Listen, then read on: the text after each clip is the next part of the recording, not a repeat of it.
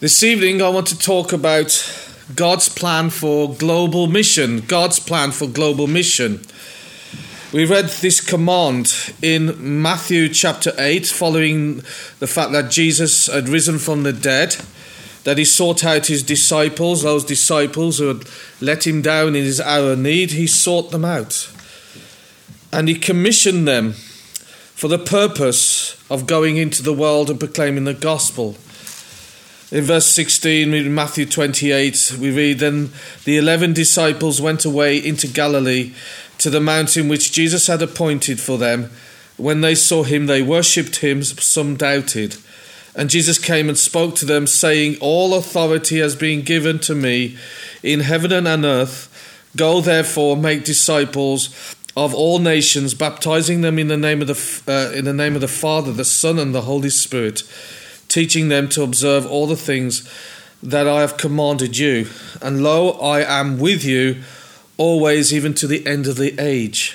Here we see the command of Jesus that he is with us in the purpose of global mission. You know, we hear a lot on the news today on a scientific and political level about global mission to save the planet from lowering the carbon emissions to net zero. Indeed, many churches, which I find strange, have signed up for this agenda, but this questionable scientific ideology. Now, of course, we are not to pollute the damage. We are stewards on the earth. That's God gave us that purpose. However, should this be the church's main mission focus? Sadly, many church leaders who would describe themselves as evangelical, like Wick Warren, Reverend Jim Ball, leader of the Evangelical Climate Initiative, including the International Evangelical Alliance, believe this should be one of the main focuses of the church, saving the planet. Now, understanding in one sense the concerns about the environment, we all should be, but saving the planet, is it entirely biblical?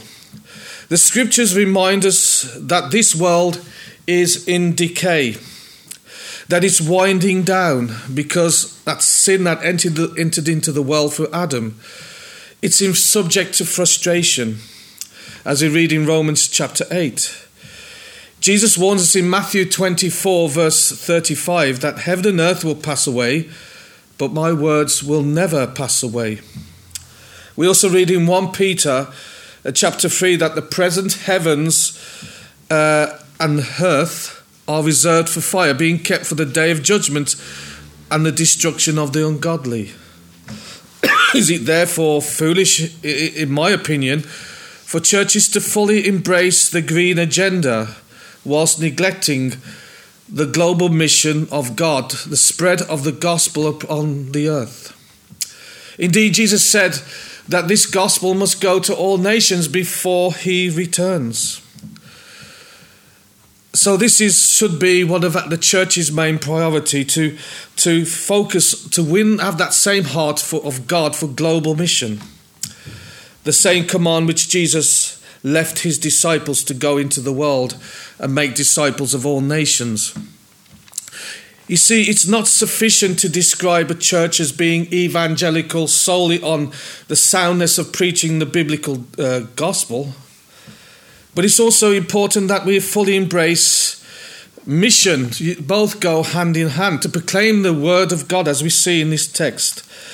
Jesus gave this command, "Go therefore, make disciples of all nations, baptizing them in the name of the Father, the Son, and the Holy Spirit," that in triunity of God, "teaching them to observe all things I have commanded you."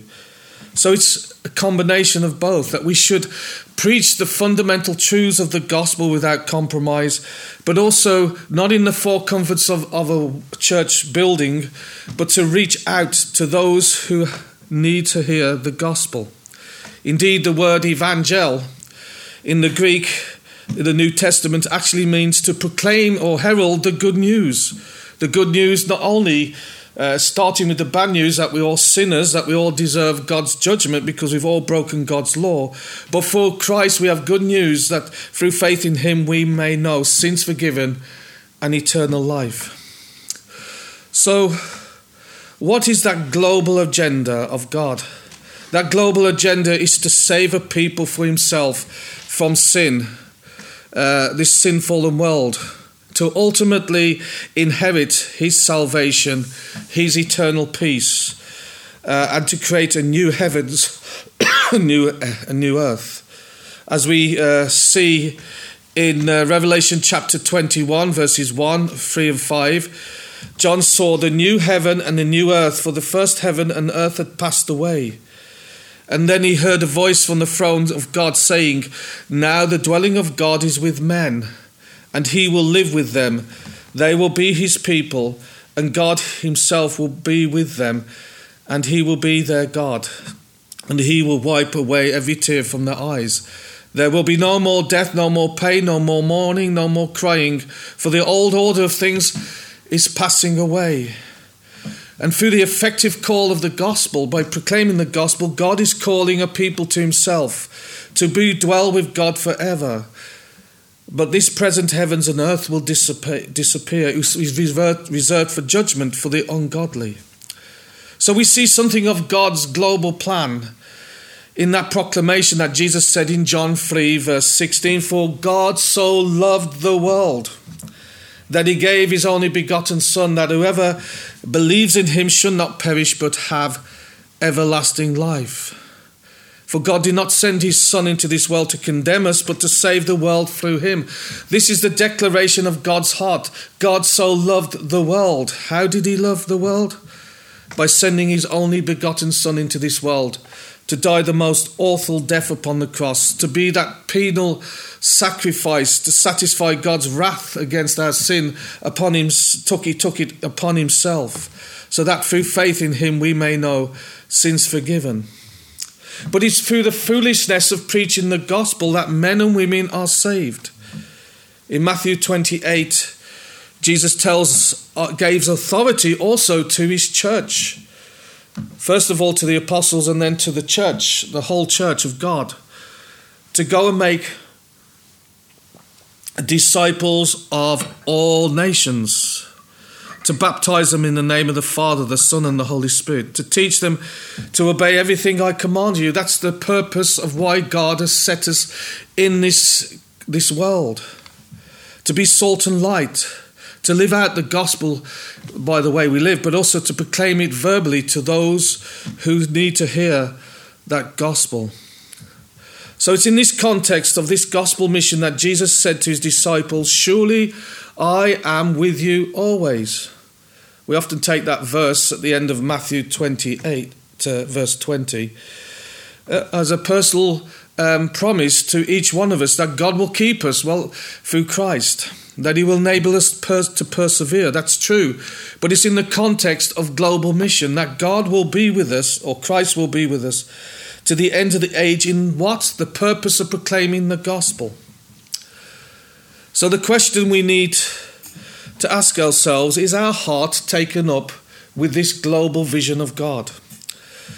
You see, there's one person, I think it was John Stott, has said John Stott said in one of his commentaries, "We must be global Christians with a global vision because our God is a global God." So God's global mission, believe it or not, was in his mind even before the world began. Do you realize that?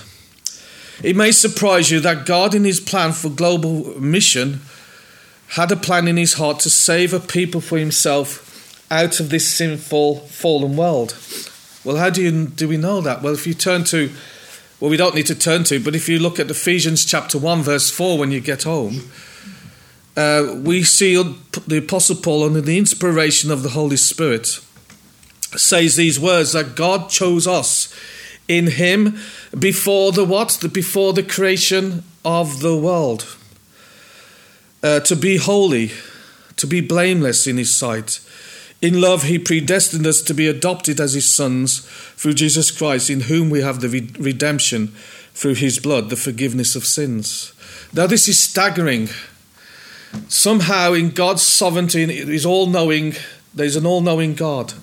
He's omniscient, omnipresent, but he knows everything. He knows everything about what we are thinking at this moment in time. He knows the beginning from the end, and somehow in his sovereignty, he knew that humanity would fall into sin, that Satan would rebel. But out of that chaos, he already had in his mind to save a people for himself through the effectual call of the gospel. It's mind-blowing to think of this. You see, if we've come to trust in Jesus as our Saviour, if we've repented of our sins and asked him to change our lives, and we've repented of our sins and accepted Jesus Christ as our Saviour, then it's no mistake that we belong to him.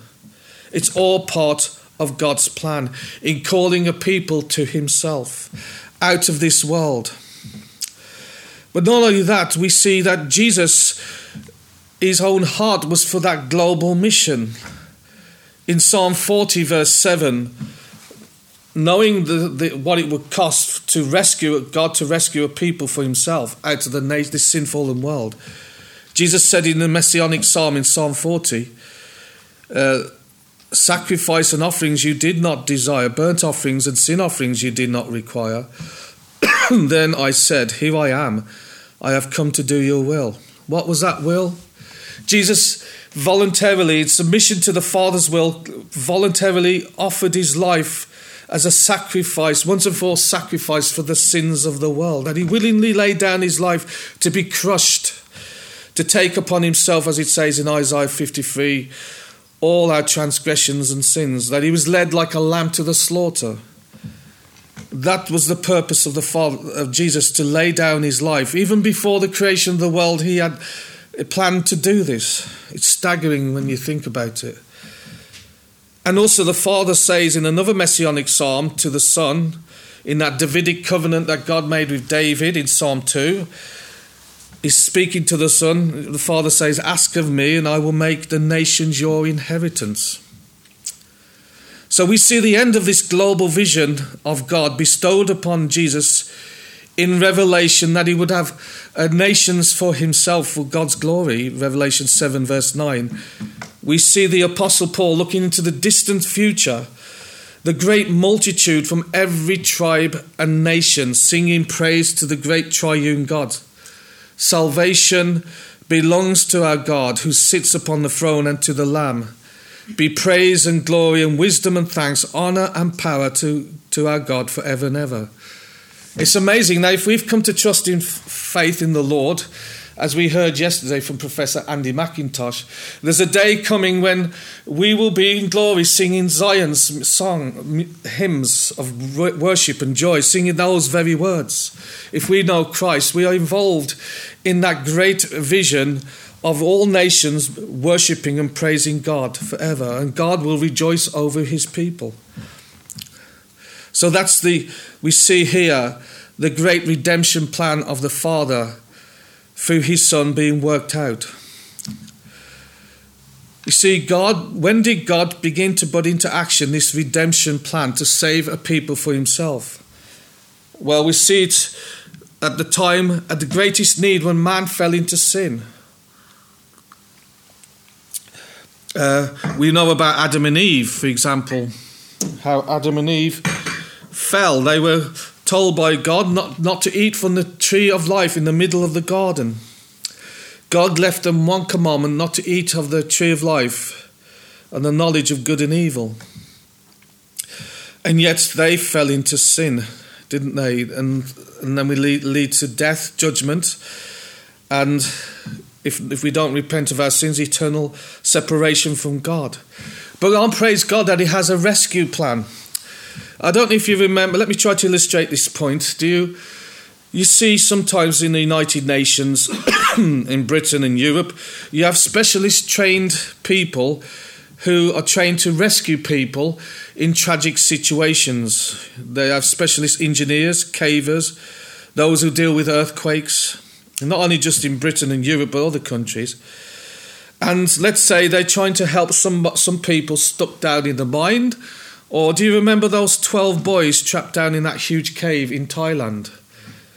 These people could not help themselves. They were completely in danger.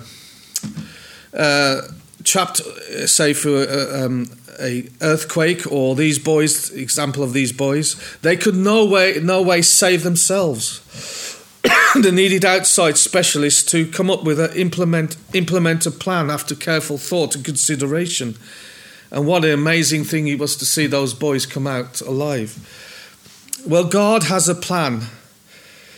You see the serious situation, but God has a plan to save a people for himself. In Isaiah 46, God says, I make known the end from the beginning, from the ancient times what is still to come. What I have said I will bring about. What I have planned that I will do. So what is that plan? It is obviously to save a people for himself. You see, God had a dilemma. You see, the thing is that God is just, perfectly just. His justice demands perfect judgment. But on the other hand, part of God's attribute is to show mercy and forgiveness. How does he make a way out for sinners like you and me that have broken God's law inwardly and outwardly? His justice demands judgment, eternal separation from God in hell. But God, in his mercy, is also a God of mercy and forgiveness. Somebody has to pay the penalty which we cannot pay. So Jesus, out of love for you and me, paid that penalty for us upon the cross, so that God, judgment and justice is satisfied, so that through faith in him we may know sins forgiven in eternal life. See, if we go right back to Genesis chapter 3, we see the outworking of that, God's plan being put into practice. When Adam and Eve, when God created them, there was no sin in the world. They walked in fellowship with God in Genesis chapter 3 verse 8. The Lord walked in the cool of the day, calling out their names. They had intimate fellowship with God in a special way. Yet because they fell to Satan's temptation to eat of that tree of life, it led to physical decay of the earth, which is happening. It leads to physical death. It leads to eternal separation and judgment from God. Yet God said to Satan in the garden in Genesis 3:15, after Satan had deceived Eve, that he would put enmity between Satan and the woman, between his offspring and hers. And that he, meaning the Messiah, the coming of the promised Messiah, would crush Satan's head, and Satan would bruise his heel. The word enmity here in the Hebrew is called we'aba, and it's translated enmity in most English Bibles. It means there will be a hatred between two parties. There will be those parties that will seek to be right and justified with God through faith, a godly offspring that will come out of Eve's and Adam's descendants, those who will seek in repentance to do God's will, and another group which will follow Satan, the father of lies. And there would be a battle between those two conflict. We see it in Abel, don't we, of Cain and Abel. We see the same thing when Noah, God commanded Noah, if he was a person who was seeking after God, and God commanded him to build an ark, and that all who entered onto that ark will be saved. He was a preacher of righteousness, as we read in Hebrews chapter 11, but only 8 people in all were saved. Then we see the outworking of that process from the descendants of Noah with Abraham, Genesis 12, Genesis 15 and 17, how God spoke to Abraham to leave his family to go to the land that he would show him, and that all nations of the earth will be blessed through his offspring, through his seed. And Abraham in faith obeyed the Lord's command, and it was credited to him as righteousness. God put it to his account that he was righteous because he obeyed in faith, in obedience to that call. Through this seed, through Eve's seed would come eventually the Messiah. Because we know that through Isaac, the child of promise, even though Sarah and Abraham were well advanced in years, they bore the child of promise, Isaac.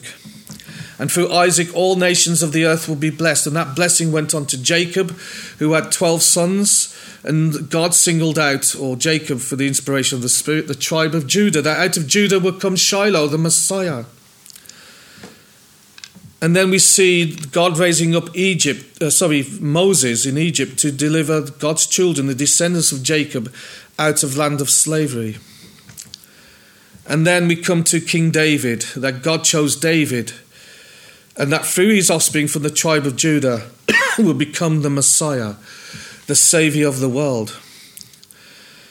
And that we also know in the many prophecies of the working out of this great salvation over time. In Isaiah 53, we realise that Isaiah reveals to us that the Messiah will be crushed for our sins on our behalf, in order that through him we may know sins forgiven and eternal peace with God.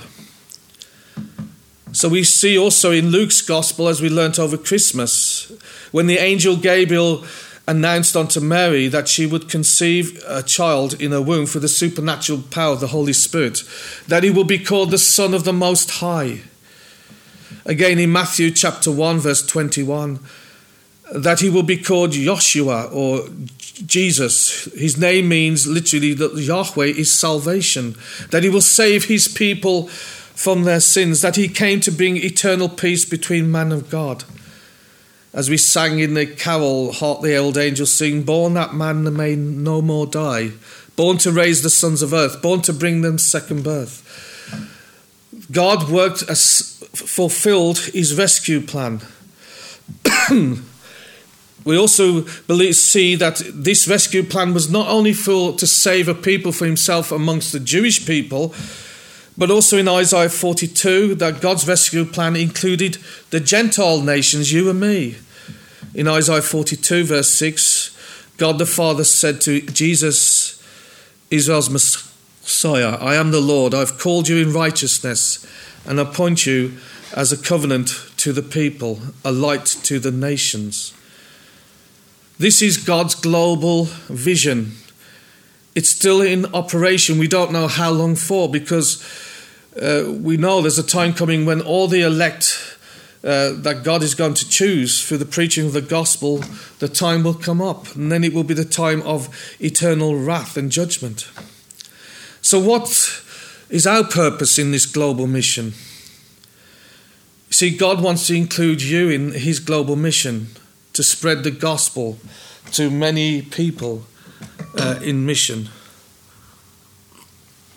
You see, there's always a temptation in the church, in order to be considered relevant in the age in which we live, with the woke agenda, with the carbon mission agenda, to solely focus on these things or on a social gospel.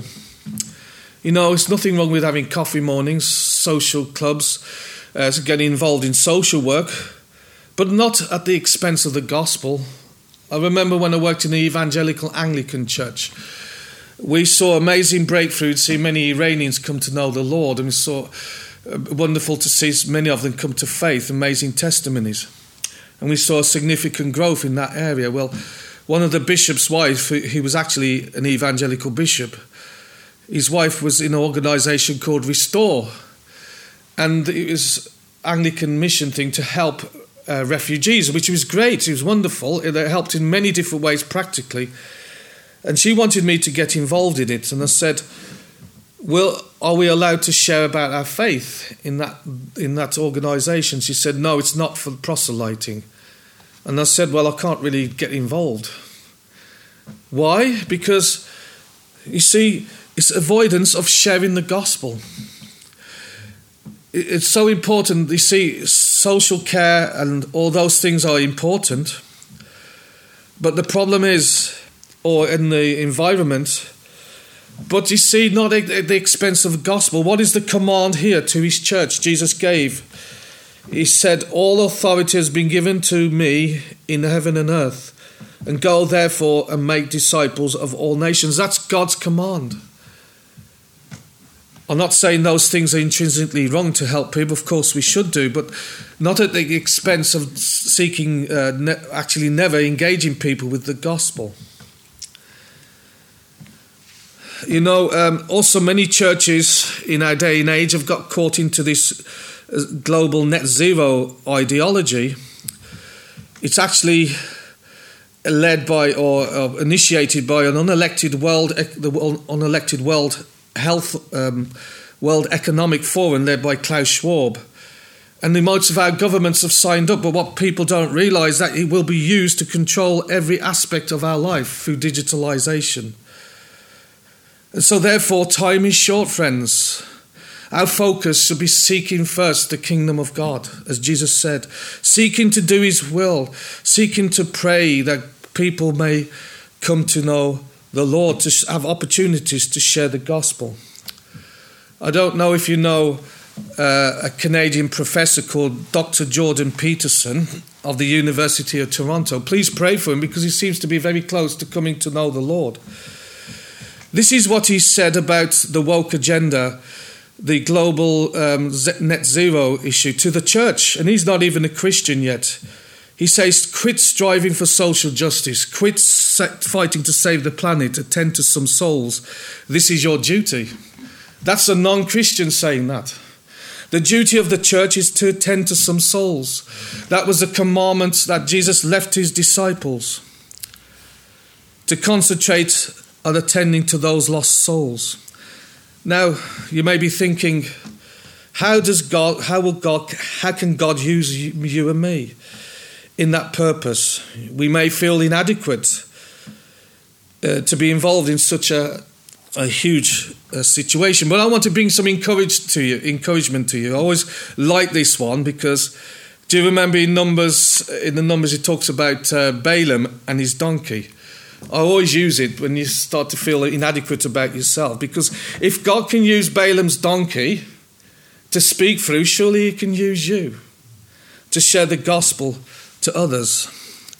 In actual fact, the disciples, these 11 disciples who met him near that mountain before Jesus ascended on high, they were the very disciples that Jesus called to serve him, to make fishers of men.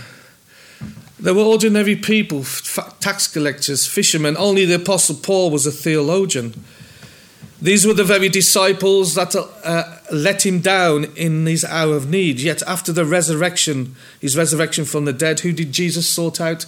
These very disciples. Surely that's an encouragement to us, that God wants to use us, even with all our faults, all our weaknesses, to share something of our faith with others. Now we, on a physical level, we may not feel and health-wise able to do this. I can understand that. But you certainly can pray.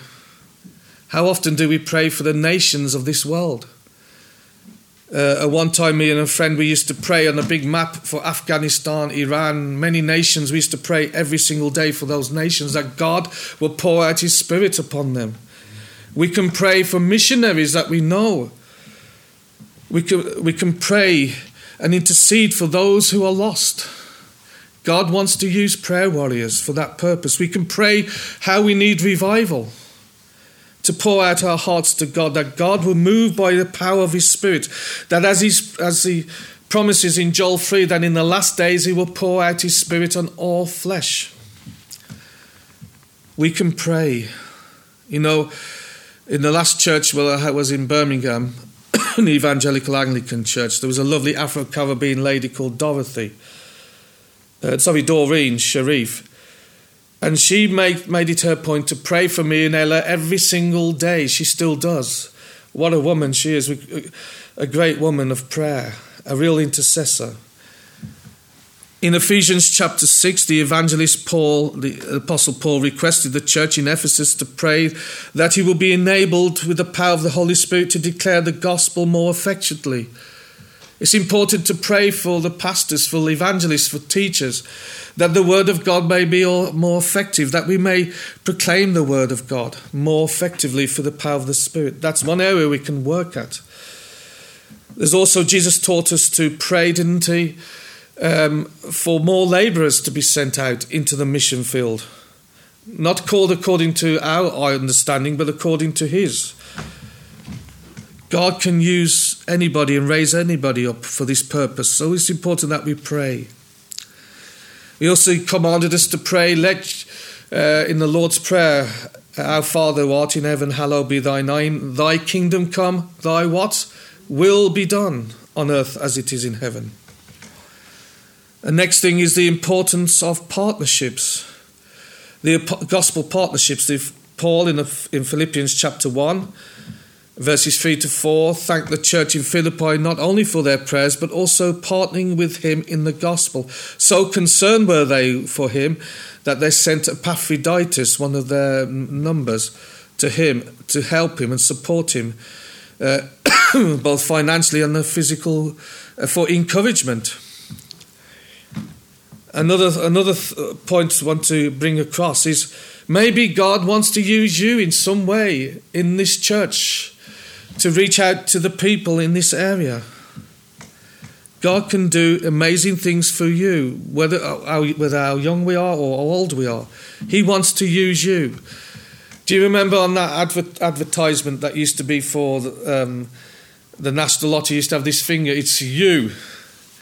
Do you remember that one ages ago? God wants to put his finger upon you or me and knock on the door of our hearts. Do you have the same heart that I have? To go to maybe that homeless person on the street, to go into, say, to make inquiries in an old people's home, to try and get the gospel in there, to go to the people in Pearson Park on a regular basis, to get involved in some sort of, I don't know, for example, a second-hand shop, volunteer there in order to build a friendship with somebody to share the gospel. There's endless limits. You see, if we don't step out in faith, the doors don't open. Do we share the same heart of God? In Isaiah 6, verse 8 and 9, God asked the question from his holy throne, whom shall I send, and who shall go for us? Isaiah responded in faith and obedience to the call, God's call, by sending, here I am, send me. The point is that God wants to use us to go to the people of this community, to share the gospel in many ways with our neighbours. I know many of you are already doing that, and I want to encourage you to continue. We are to, as Paul gave instruction to Timothy, we are to preach the gospel and declare the gospel in season, when it's popular and when it's not popular. That's our duty. So in conclusion then, as the late great China Inland missionary stated, Hudson Taylor, the Great Commission is not an option to be considered. It is a command to be obeyed. Another missionary said, and this is really interesting, his comment here, the Spirit of Christ is in the spirit of missions. The nearer we get to God, the more intensely missionary-minded we will become. What an incredible statement that is. The more closer that we are to God, the more we share in the mission heart of God. What is that mission heart of God? Is to share his love to others that they may know his salvation. God wants to use you and me. I don't know why he wants to use us, but he wants to use you and me. The nearer we get to God, the more intensely missionary we become. May the Lord once again help us to grasp and fulfill his plan for global mission. May the Lord help us in that task. Amen.